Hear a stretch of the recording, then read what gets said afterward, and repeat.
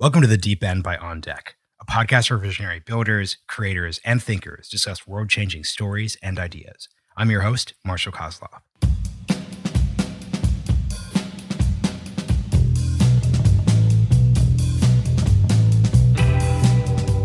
Ultimately, we're at a place today where renewables are cheaper than anybody ever thought that they would be, and they're cheaper than most fossil fuel sources. What that has enabled is actually thinking about products that we can make without petroleum, and in fact advances in electrochemistry, which include like converting CO2 into useful chemicals and fuels, and converting water through water electrolysis into things like hydrogen and oxygen.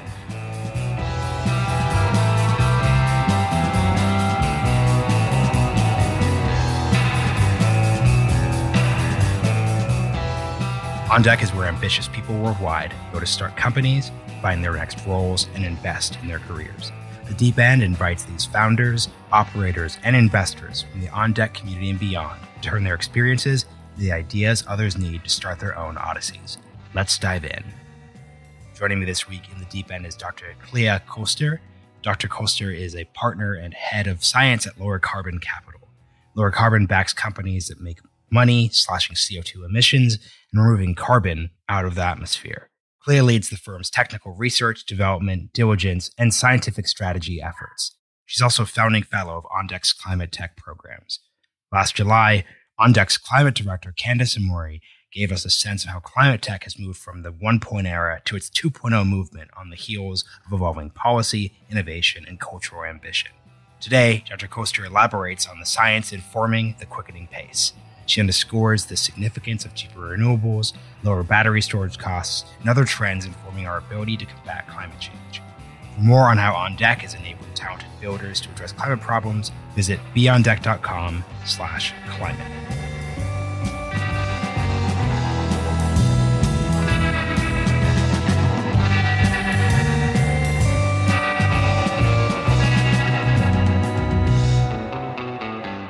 Clea Kolster, welcome to the Deep End. Thanks, Marshall. Very excited to be here. So this is a show where I interview a lot of folks in tech, business, venture, etc. I also host podcasts in the newsier space. So this is probably the first time that a topic, decarbonization, has ever felt so newsy for folks. I'm just organically seeing people say, wow, there are serious energy security issues. Y'all have a great thing on the top of your website that says healing the planet and making money aren't mutually exclusive. I think this week I would add healing the planet, making money, and promoting security aren't exclusive. So can you just talk about just this opening frame that I'm sure people are really just thinking about a lot right now? Yeah, totally. That's a new one, just because typically people focus on the the planet bit of our of our slogan. But yeah, absolutely. Look, so the way that I'm just going to start by laying out the way that we think about this. We think about this in three buckets.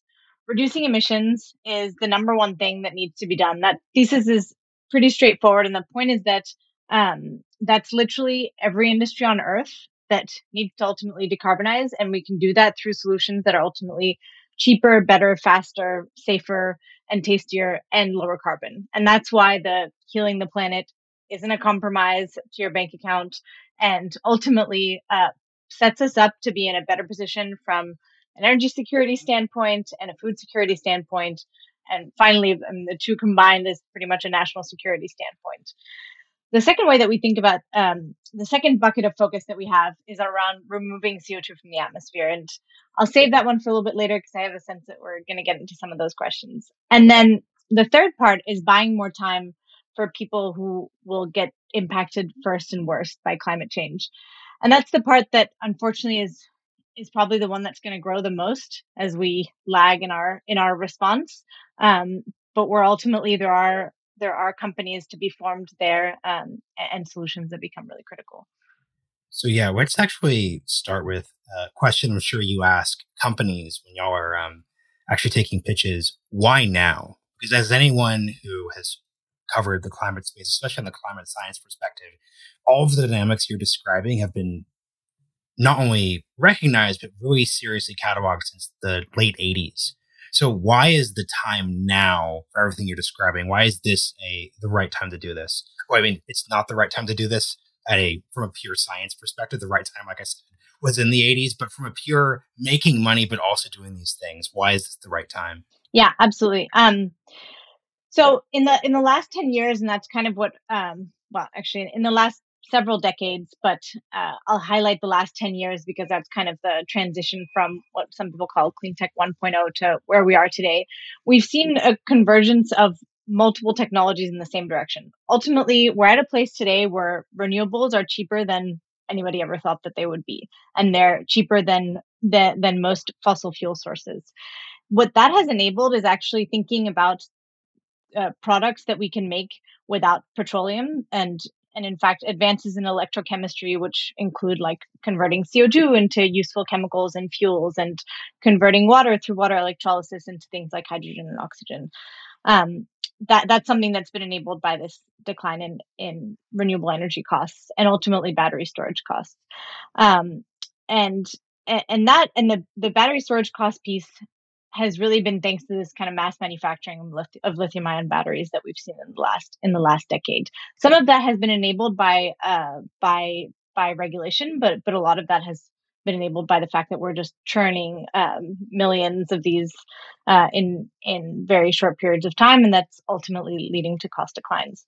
We've seen with the Nobel Prize winning Jennifer Doudna for CRISPR-Cas9, but ultimately we've also seen that synthetic biology and DNA sequencing costs are going down at a rate that are even faster than Moore's law. And that brings me to the next piece, which is around computational power and the rate at which computational power has been increasing and cost declining at the same time. And what that has enabled is actually being able to model geometries and new hardware configurations in a way that could never be done before, and so that you can actually model systems without having to implement them in real life and iterate on them before then, investing your capital and doing so. So I'd say those are some of the really critical trends in terms of why now. Then, I mean, the other part of it, I think, and we can't omit that, is the urgency that's been felt. I mean, whether it's the pandemic or the war in Ukraine and multiple other wars around the world that are being driven by a lack of security of some sort, or natural resources in other cases.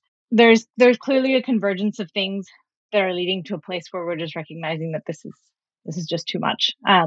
We're feeling the impact of climate change on a day-to-day basis.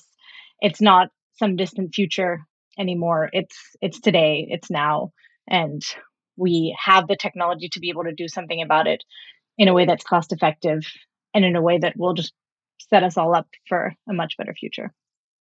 Yeah, I want to go through these three different buckets you just illustrated, but firstly, I don't want to gloss over it for generalist listeners. Can you really describe this clean tech 1.0 period? So basically, this is 15 years ago. My parents work in the climate change space, so I was way too aware of this for a high schooler to be aware of. So I just remember how excited they were. Always, so not just on the governmental side, but they were just very excited around the private sector investment side. I don't want to say what went wrong, because I think it's a little unfair to people who were building then, but just what quite didn't click is probably the better euphemism. Yeah, and I'm probably too young to really speak super intelligently about clean tech 1.0, but obviously it's an era that I've studied in going into this. So to your point, it didn't all go wrong. Like Tesla and other great companies did come out of that, and ultimately, I think it's pretty safe to say that those have enabled a huge part of the decarbonization industry today. One key difference, and I alluded to this in my earlier point, is that I think the paradigm of the time was still like, okay, we take advantage of economies of scale. We build things really, really large in order to ultimately bring the overall kind of levelized cost down. And we didn't know how to build modularized systems in the way that we do today, ultimately enabled again by this kind of mass manufacturing around solar photovoltaics and lithium ion batteries. And there's so much more that goes into that. It's like the fact that you can have so many transistors in such a small chip and so on. that mean that you can actually start making things that make sense on a small scale. But I'd say that that's one of the biggest differences between 10, 15 years ago and today, where we were thinking about, carbon capture and storage has been around for a long time. And the prospect of, putting carbon capture and storage plants up on power plants or industrial plants to decarbonize them has literally been around for several decades. But in that vision of the world, it's a $1 billion plant that you need to set up. How do you finance that? What is the financial risk involved, and hence what's the cost of capital that you assume? And all of that basically conflated just gets to a point where it's just impossible to finance. Whereas today and that's also today we're also kind of enabled by this huge wave of, I think, engineers, whether they were in the software sector or not, but basically just lots of very smart people that are going into this sector and innovating. I think that's also not to say that 10, 15 years ago there weren't these smart people, but the entrepreneurship mindset wasn't there in the same way for many people around the world. And I'd say that that's also a key part of what has been driving this transition and this desire to build and iterate on smaller systems. Like, you can actually prove out a DAC, a functioning, direct air capture plant, for example, with $10 million, which is a much smaller quantity than having to wait until you have $1 billion of funds raised to actually like demonstrate a full operational plant. Now, I'm sure I'm missing like 10,000 nuances in what has changed between 15 years ago and today, including just like a huge influx of capital and stock markets soaring and inflation and so on. But I think those would be the main differences that I'd highlight, going from the very large to the modular, mass manufactured, small build and iterate entrepreneurship. Yeah, today. and it's just an important point, because I think it gets at what must be frustrating to you as a person in this space with a serious background, in the sense that on the investment money making side, the research side, where those factors aren't always going to line up with what the science is saying and just the broad need. So I'd love you just to speak to that. I don't normally like doing background questions, but in your case, I'm interested just because with your background, you could go a variety of different paths. Aside from the fact that there's money, what explains your why you're at lower carbon capital and taking the specific route, given the issue set you're illustrating? Yeah, totally. Well, about just over 10 years ago, I decided to study chemical engineering. And I did that specifically because I wanted to work on climate change and decarbonization. I had followed I think it was like COP19 or something that was hosted in Copenhagen at the time. And it was an absolute shit show, was essentially what the media described, which was extremely disappointing, because here you were recognizing that climate change was going to be the biggest existential crisis for in particular. I think what struck me then was that it was going to be the biggest creator of wealth disparity in the world, and it would just further deepen that disparity. So I said to myself that that's going to be my life goal. I'm going to work on climate change and with basically gather all the tools that I can to be able to work on solving this problem. I didn't know exactly how I would do that, but chemical engineering was the place to start. I stayed on to do a PhD mainly because at the time, the options for a chemical engineer were most of my friends going into finance or strategy consulting, or you go into petroleum engineering or chemicals production. And I wanted to stay on, get more depth, hone in on a particular technology for decarbonization that at the time was particularly interesting, and that was carbon capture and storage. I was based in the UK, in London at Imperial College, and the UK wanted to set itself apart essentially as being kind of a leader in that space.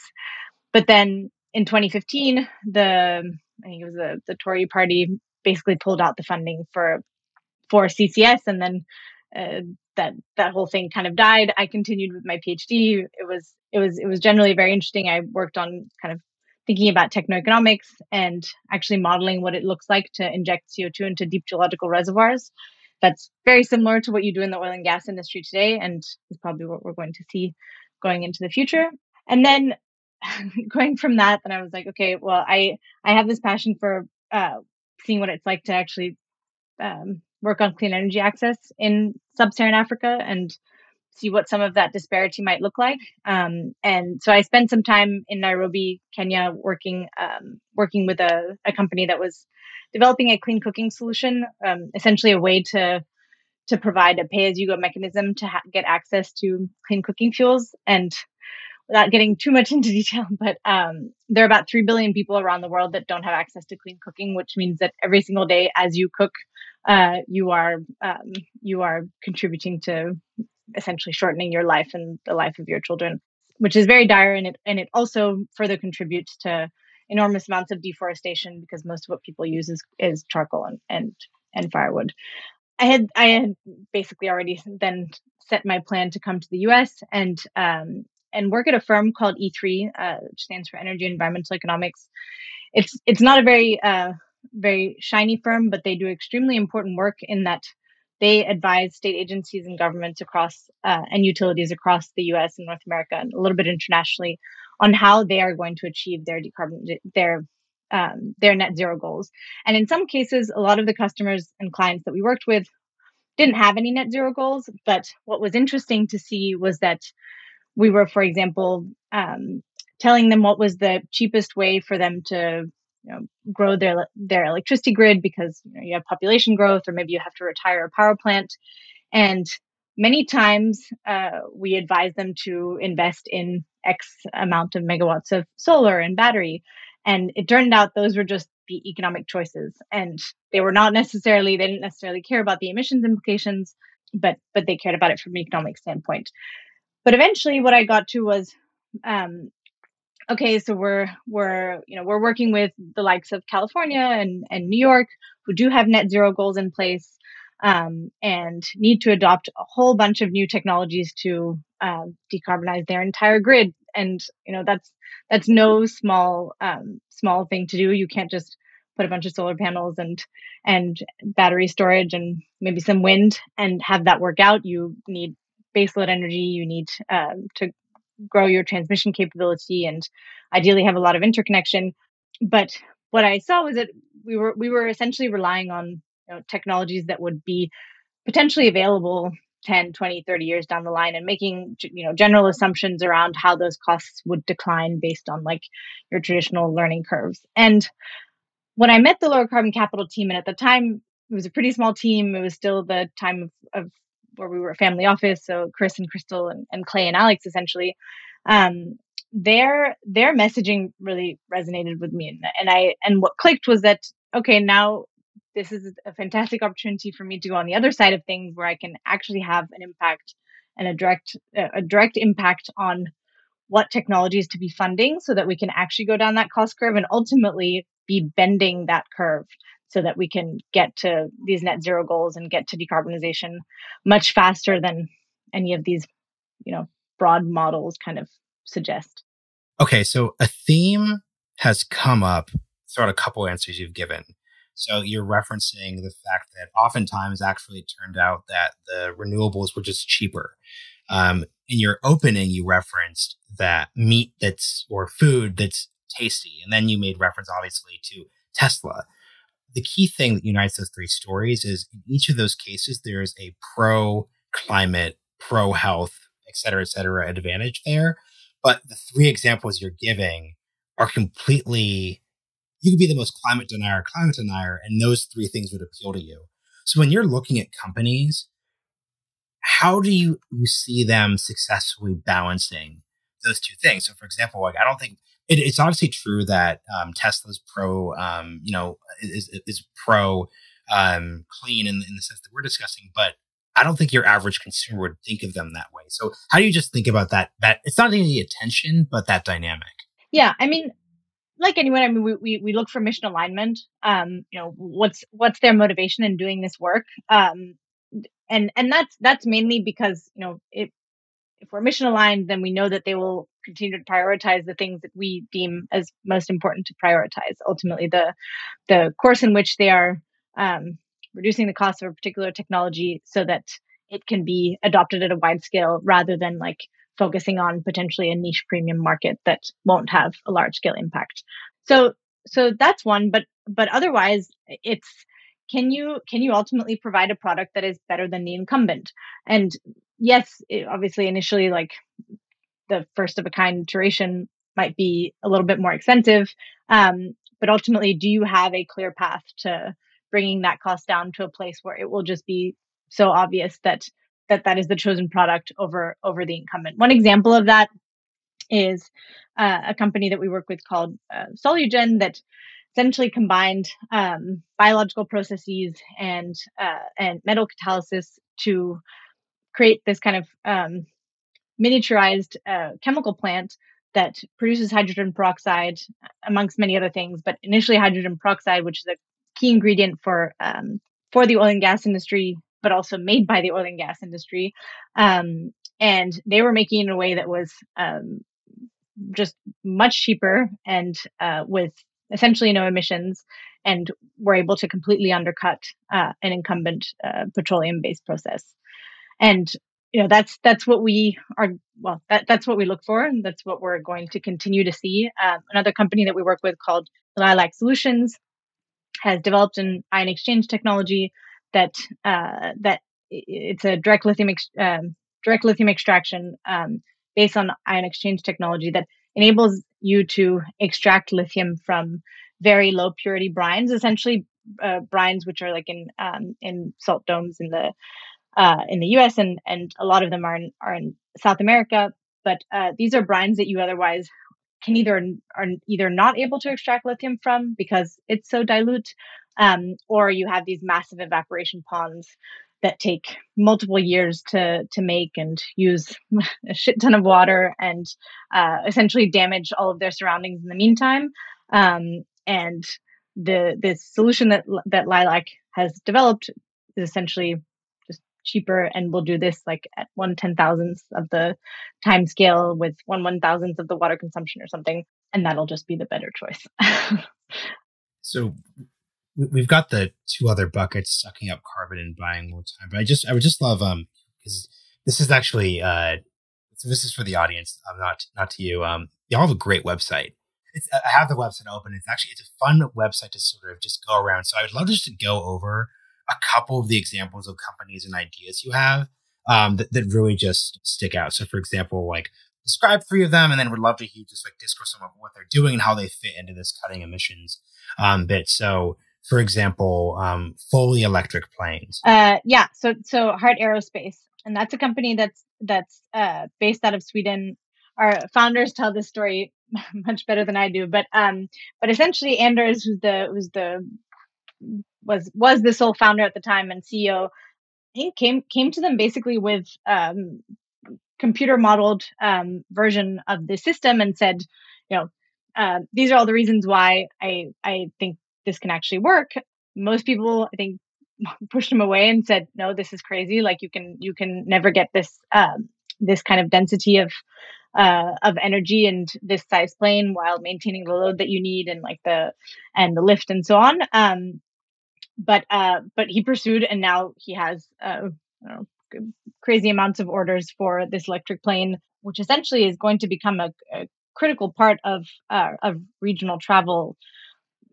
Initially in Europe, but I think many countries are starting to actually ban non-sustainable regional aviation, and pretty soon it will also just be the more convenient and cheaper option if you don't need to be relying on what increasingly is becoming a real security issue around fossil fuels.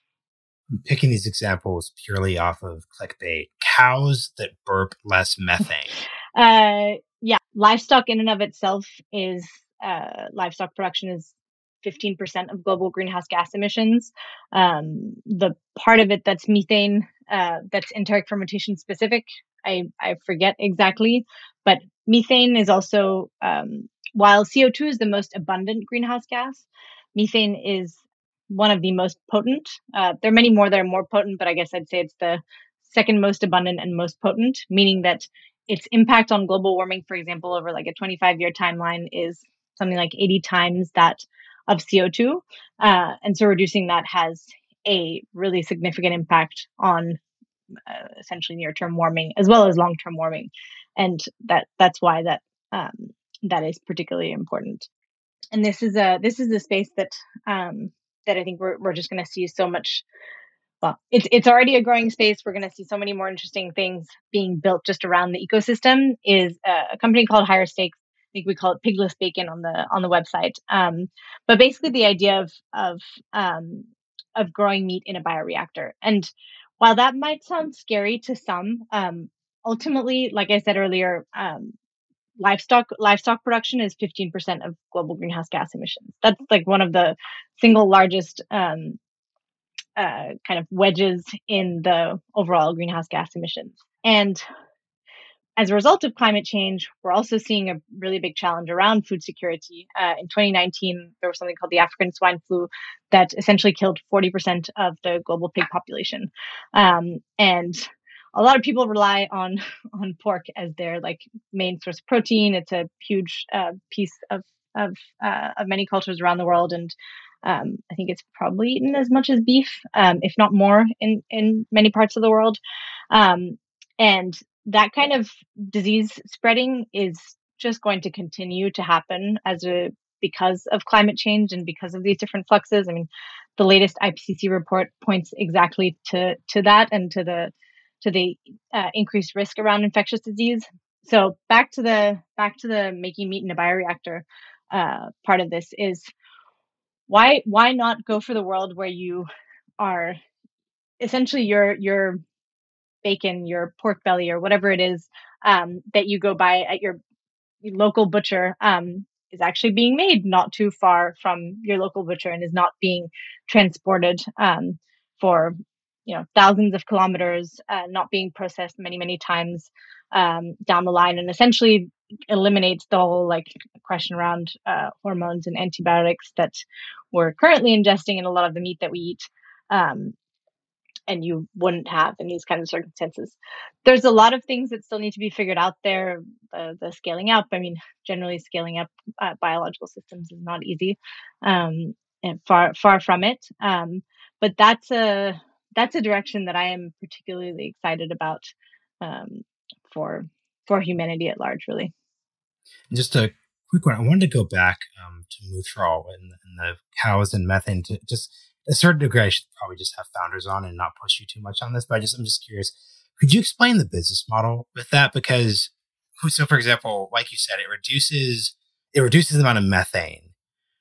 Do farmers care in the abstract how much? So what's the advantage for the farmer in that transaction? So if we're going by this idea of well, the renewables are cheaper, the non-meat meat is tastier. Like, what's the version of that in this context? Yeah, I mean, in the EU, you do have a regulated carbon market that essentially prices CO2 at I think the latest was something like $90 per ton of CO2. So there is very much a clear incentive around that. In fact, I think the EU has specific regulation around this feed. So generally, I think that's probably where we're going to start. And I think, like many other things, we're just growing a lot of awareness, and consumer choice is also driving a lot of this. No, that's fast, and it just brings up it's funny in the American context. There's so much pessimism around government action that I didn't even just have the mental frame of. You realize there's a regulatory structure that exists in Europe, so that's a really helpful. But there's point. one other thing that I would add there. Sorry, I blanked on it for a minute. But there is also a yield benefit for farmers in this feed additive, in that I'm forgetting the numbers, but it basically substantially increases the yield of dairy production in these particular types of cows. So there is also a monetary incentive around it. And there are, if you start looking into that space, it's an area where there's a lot of research being done. And it's pretty fascinating. So we've got the two other buckets that we'll hit. Let's just just please give me your longest, most eloquent monologue on, sucking up carbon and that bit. Sure. So I'll break down some of the numbers. Basically, since the Industrial Revolution, we've emitted about 2 trillion tons of CO2. Not all of that is in the atmosphere. It's usually some split between the atmosphere and the ocean and biomass. But what that has resulted in is close to a 50% increase in the atmospheric concentration of CO2. We've gone from 280 ppm, some 200 years ago, 250 years ago, to 419 parts per million today. That sounds really small, and it is only parts per million, but that difference is what's driving the current global impact that is climate change. Other key numbers to note are around the rate of emissions that we have today. So on an annual basis, today we emit about 50 billion tons of CO2 every year.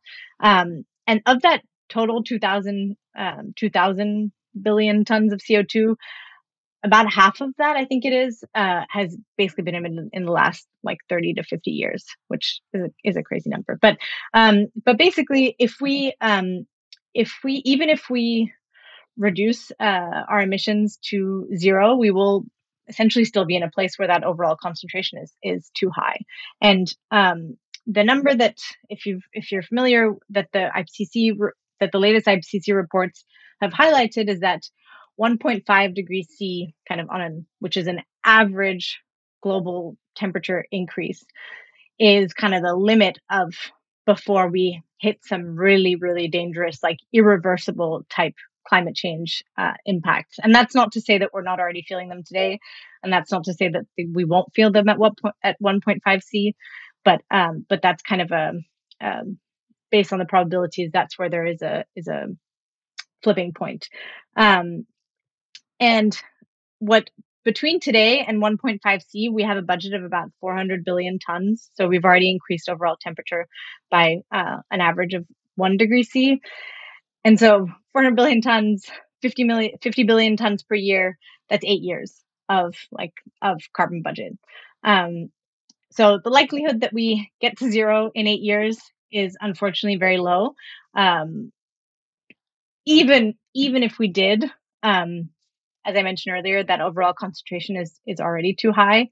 And so if we want any chance of reversing the impacts of climate change, we need to remove CO2.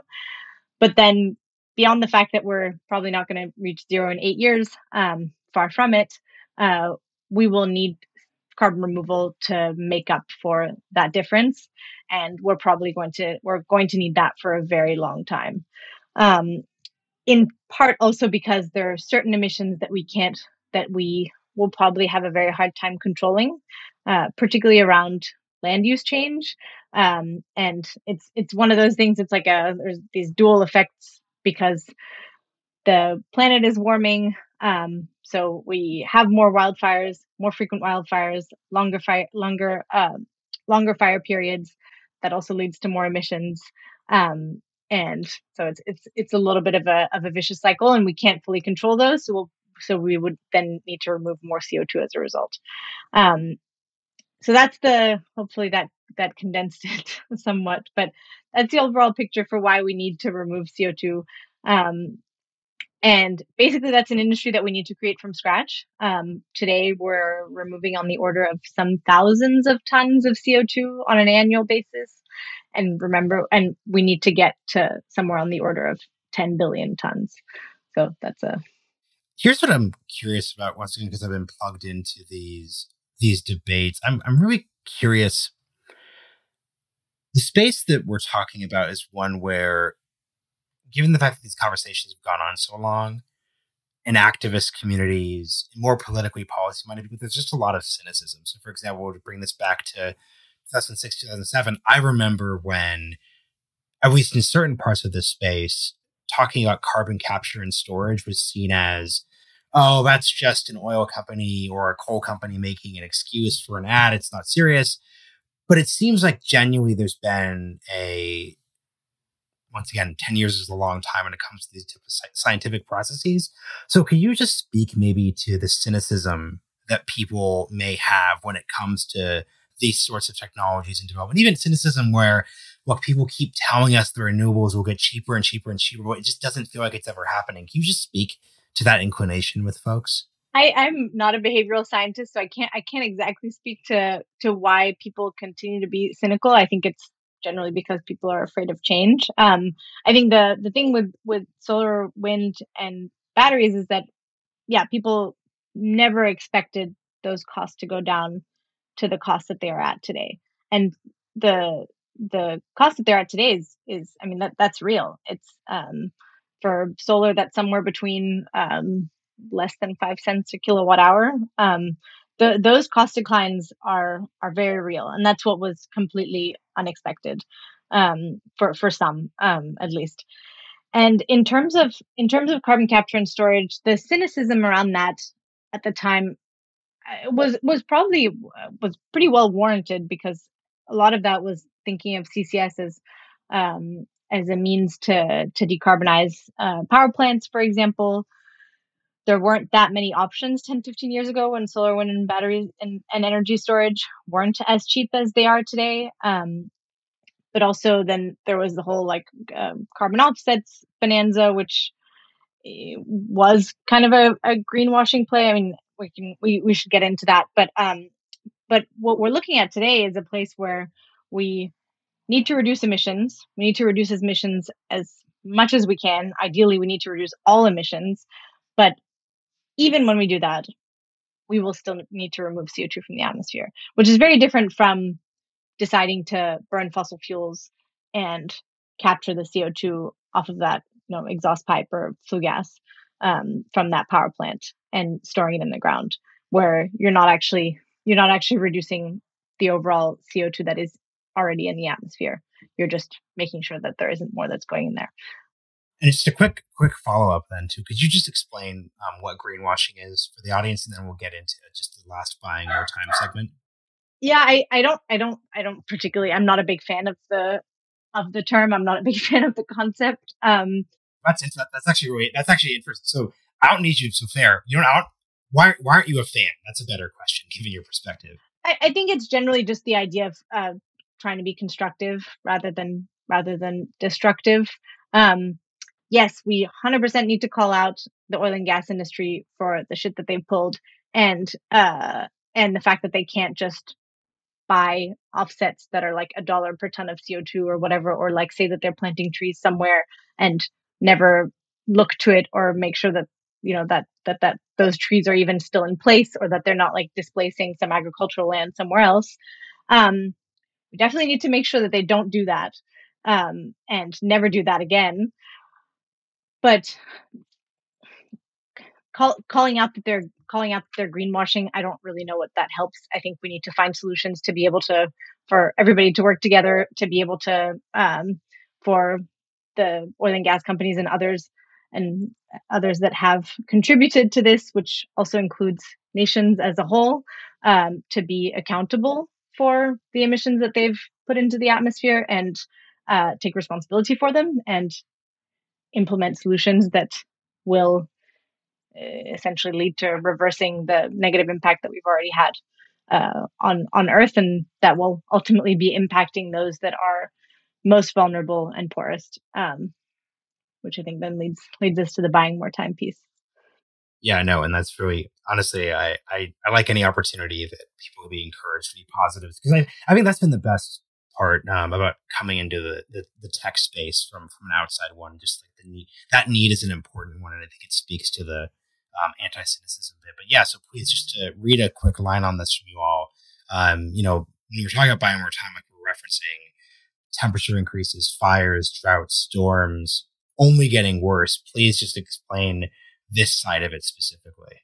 Yeah, and I can talk about it through an example of a company that we work with called Cloud to Street that does flood mapping using a combination of data sources, including different types of satellite data, and ultimately what that can lead to is a place where you have where you're kind of disrupting the existing like parametric insurance that's in place for this, that where you only essentially get paid back for what you lose, as opposed to actually being able to get paid back to build something that is more resilient. And then the other piece is actually being able to account for what has been destroyed. And if you need a person to go to wherever the flood is and like measure exactly what happened, and you don't have that live data, then you're in a much less favorable position in terms of being able to actually recover those losses. And the reality is that floods, droughts, wildfires are all just going to be happening more frequently, unfortunately. And so we need much better tools to be able to monitor them and appropriately finance the recovery and fast. So the other thing that I'll call out in the and this is not obviously not private companies doing this, but we do fund research around solar geoengineering and solar radiation management, which is a heavily under-researched area that creates a lot of controversy because of the term geoengineering. The reality is that we have geoengineered the heck out of the earth with everything. Could you explain geoengineering for folks and why it's controversial? So geoengineer, or solar geoengineering rather, is basically the idea of buying more time via enabling more cooling, essentially re-reflecting a lot of solar radiation back to the atmosphere, so as to, I mean, the idea, and the kind of science fiction version of that, Ministry of the Future gave a good or painted an interesting picture of the kind of geopolitical challenges around that, but also just the implications of climate change and what might lead you to a place where you're considering those options. And I'm by no means saying that we should ever consider doing solar geoengineering, but it's important that we understand what those tools are, and in the event that we get to a place where we're at a tipping point where we can't reverse the impacts that we've had on the earth, and in particular where you have populations that are being devastated by heat waves or other natural disasters. And that's really the scariest thing, right? Is that we're getting so close to a point where we can trigger tipping points. Tipping points are things that will trigger further very large scale emissions or ecosystem destruction that we essentially wouldn't really be able to reverse. And that's why it's just important to understand all of those implications, and what buying more time might mean. So there's something like $10 million or something, I think, of research to date that's gone into solar radiation management. A lot of that led by a group at Harvard, I believe, David Keith. And I think there's a pretty good argument to say that we should just understand this better. I've noticed more and more founders, investors, people entering the tech industry coming from academic backgrounds because they see a lot of very interesting options that weren't open to them in the past. But with options come too many options, it seems, which could be paralyzing. How do you suggest, given your background, people think about that type of opportunity that's in front of people? So it's definitely an interesting point to highlight that there are more folks coming from academia that are going into entrepreneurship or going onto the investor side. What's fantastic is that there are these opportunities now. There are the amount of money that's going towards climate tech investing is huge. I'm forgetting the numbers off the top of my head, but I think we're on the order of at least tens of billions, which was not the case just a few years ago. And I think, and I hope, and what we'll continue to see is that these investors are recognizing that there's some really interesting things to be investing in the deep tech, hard tech space, A lot of the things that you and I just talked about that are, not a SaaS business. Not that some SaaS businesses aren't valuable, but there are a lot of hard tech innovations that are really interesting to be pursuing and that have the potential to have SaaS-like returns. And those do require a certain skill set and a certain type of background in engineering and science and other disciplines. And it's great to see those increasingly valorized within the investment space. And I think we're just going to see more of that. From an entrepreneurial standpoint, I mean, find what you're good at. Find what makes you click. Find what you can pitch with passion and that you will want to dedicate the next 10, 15 years of your life to. It is very laudable to be an entrepreneur and a founder, but it is far from easy. I think everybody who has been a founder and entrepreneur knows that and will repeat that to you. It can be extremely rewarding, and if you have that itch, I highly encourage you to go for it. But you need to know that, you need to know what you're getting into, and you need to have that passion. So choose something that gets you really excited, that gets you to, up in the morning and gets you pushing hard. So that's what I'd say to the founders and people wanting to work in climate out there. That's a great call to action. Let's close with this then. I've really enjoyed this episode. What is a space or an idea you're really excited at that you would suggest people look into in terms of like research, entrepreneurship, et cetera, but that you all are not covering right now at the moment? A thing that we haven't covered explicitly, but I think we'll be covering more of is around broader resource scarcity. And I'd call out water in particular. I think fresh water is some like 1% of global water, and that's just declining as the planet gets warmer and population grows. Access to fresh water will become more and more scarce. And so I think there's a lot of really interesting innovation that can be brought to that space, and it's an area that we want to spend more time in, and that I would encourage others to think about. It's all so interrelated. None of these things should ever be thought of in silos. Where carbon and CO2 is very often used as a proxy for many, many other things, and water is a critical resource that we are just going to need more of and have less of as a result. So that would be an area that I would call out. And then maybe the other one is around refrigeration, and particularly around refrigerant recycling, which refrigerants are one of the most potent greenhouse gases out there. And it's also what drives your refrigerator and HVAC systems. And without properly recovering those, you have refrigerant leaks, which I think is something like on the order of thousands of times the global warming potential that CO2 has. So I would encourage people to go work on that too. Excellent.